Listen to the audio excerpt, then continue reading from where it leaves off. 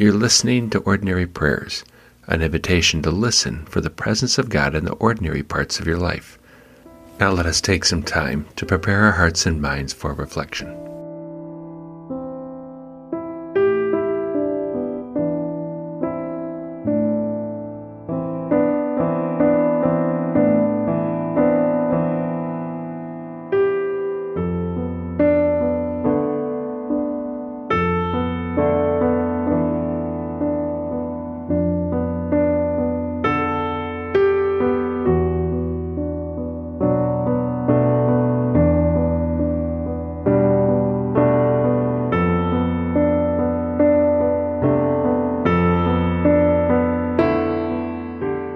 The reading for Friday, June 8th, 2018, is from 2 Corinthians, the 4th chapter. Carla Works, a professor of New Testament at Wesley Theological Seminary in Washington, D.C., thinks Paul, in this reading, is communicating a confidence in God's power. She writes, God demonstrates God's power by choosing mere mortals to bear witness to divine glory. With so great a God working among the Corinthians, there is no need to allow the sufferings of the present age to deter them from testifying to God's new creation. God's power, working to form a new creation, is something to think about as you journey through your day. What other thoughts capture your attention as you listen? Let us listen to 2 Corinthians chapter 4, verse 13 through chapter 5, verse 1.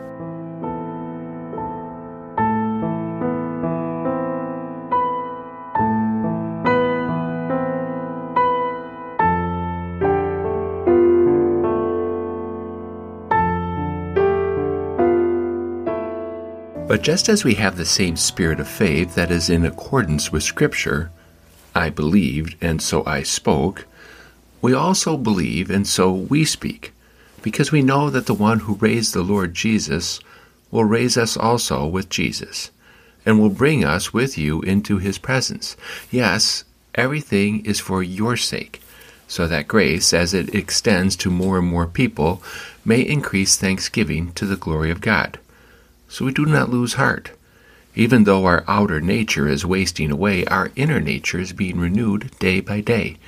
For this slight momentary affliction is preparing us for an eternal weight of glory beyond all measure, because we look not at what can be seen, but at what cannot be seen. For what can be seen is temporary, but what cannot be seen is eternal. For we know that if the earthly tent we live in is destroyed, we have a building from God, a house not made with hands, eternal in the heavens.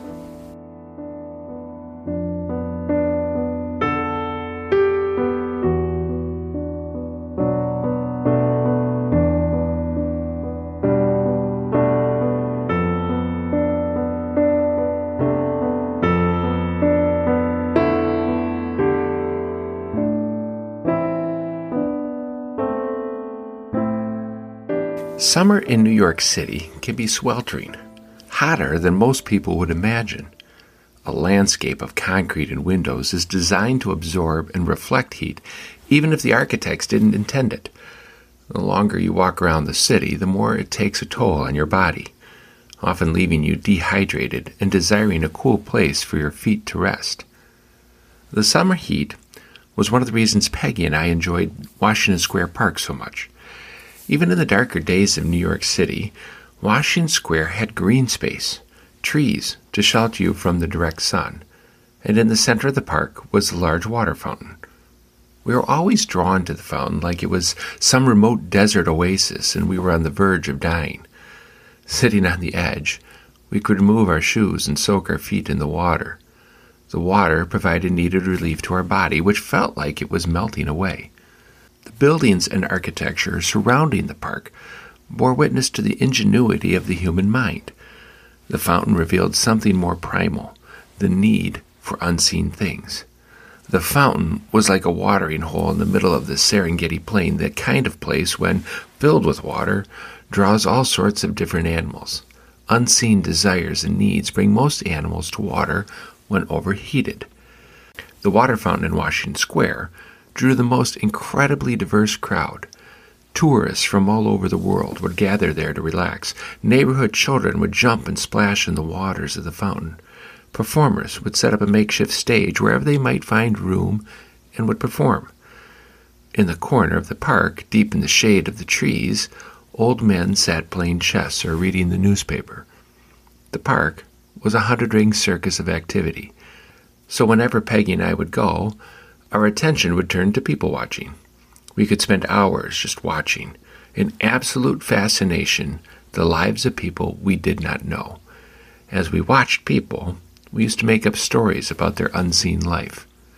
Regardless of nationality, economic level, gender, or whatever category you could name, there were common experiences visible to even strangers. However, if you thought about it, each person had a hidden, unseen life. It always made me realize how much of our lives are invisible to the outside world. Washington Square Park gave people a public place to find a physical relief from the heat. All of that was visible, even to people not paying attention to the more profound things. However, it also made me wonder, where do people go to find relief from the unseen things, which wear on the soul? And do they know they need it?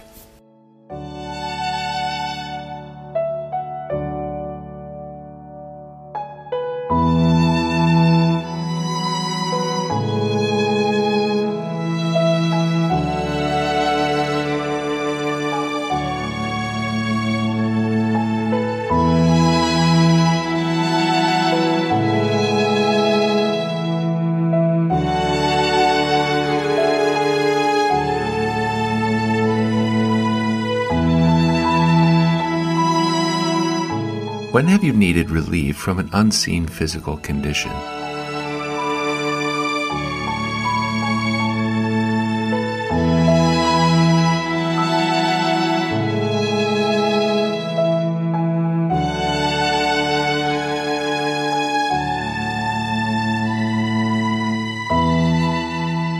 How often do you think of your spirit as having unseen needs?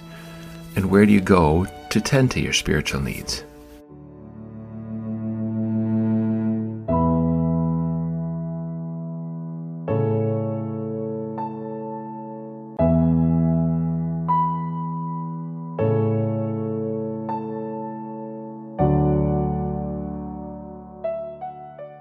I invite you to place your unseen needs into God's hands now.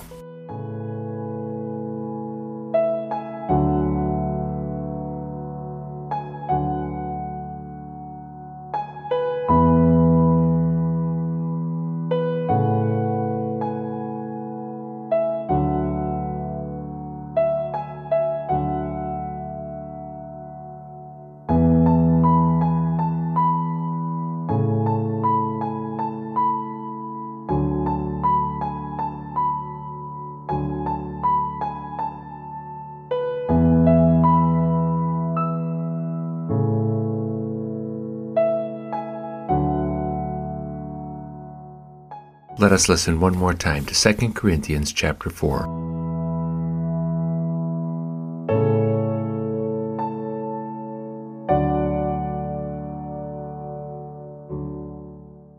But just as we have the same spirit of faith that is in accordance with Scripture, I believed, and so I spoke, we also believe, and so we speak, because we know that the one who raised the Lord Jesus will raise us also with Jesus, and will bring us with you into his presence. Yes, everything is for your sake, so that grace, as it extends to more and more people, may increase thanksgiving to the glory of God. So we do not lose heart. Even though our outer nature is wasting away, our inner nature is being renewed day by day.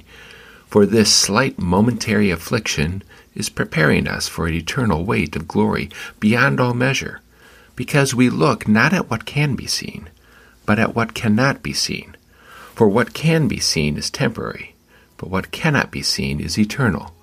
For we know that if the earthly tent we live in is destroyed, we have a building from God, a house not made with hands, eternal in the heavens.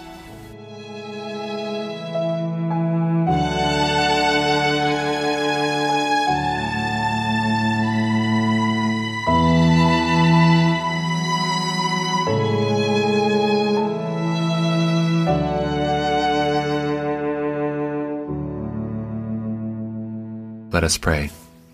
God of hope, you try to turn our attention away from our failings to see the abundant life you provide. Teach us not to accept evil, but to accept there is a bigger thing going on than we can see. You have more than the words of eternal life. You are the source of life, and it is you who continually and freely pour out that life upon us. In your name we pray. Amen.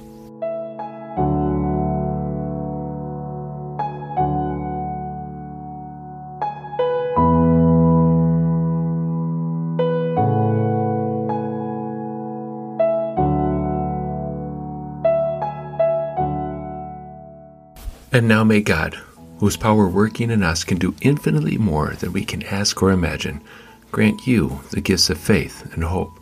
And may this Almighty God, Creator, Redeemer, and Sustainer, bless you now and forever. Amen.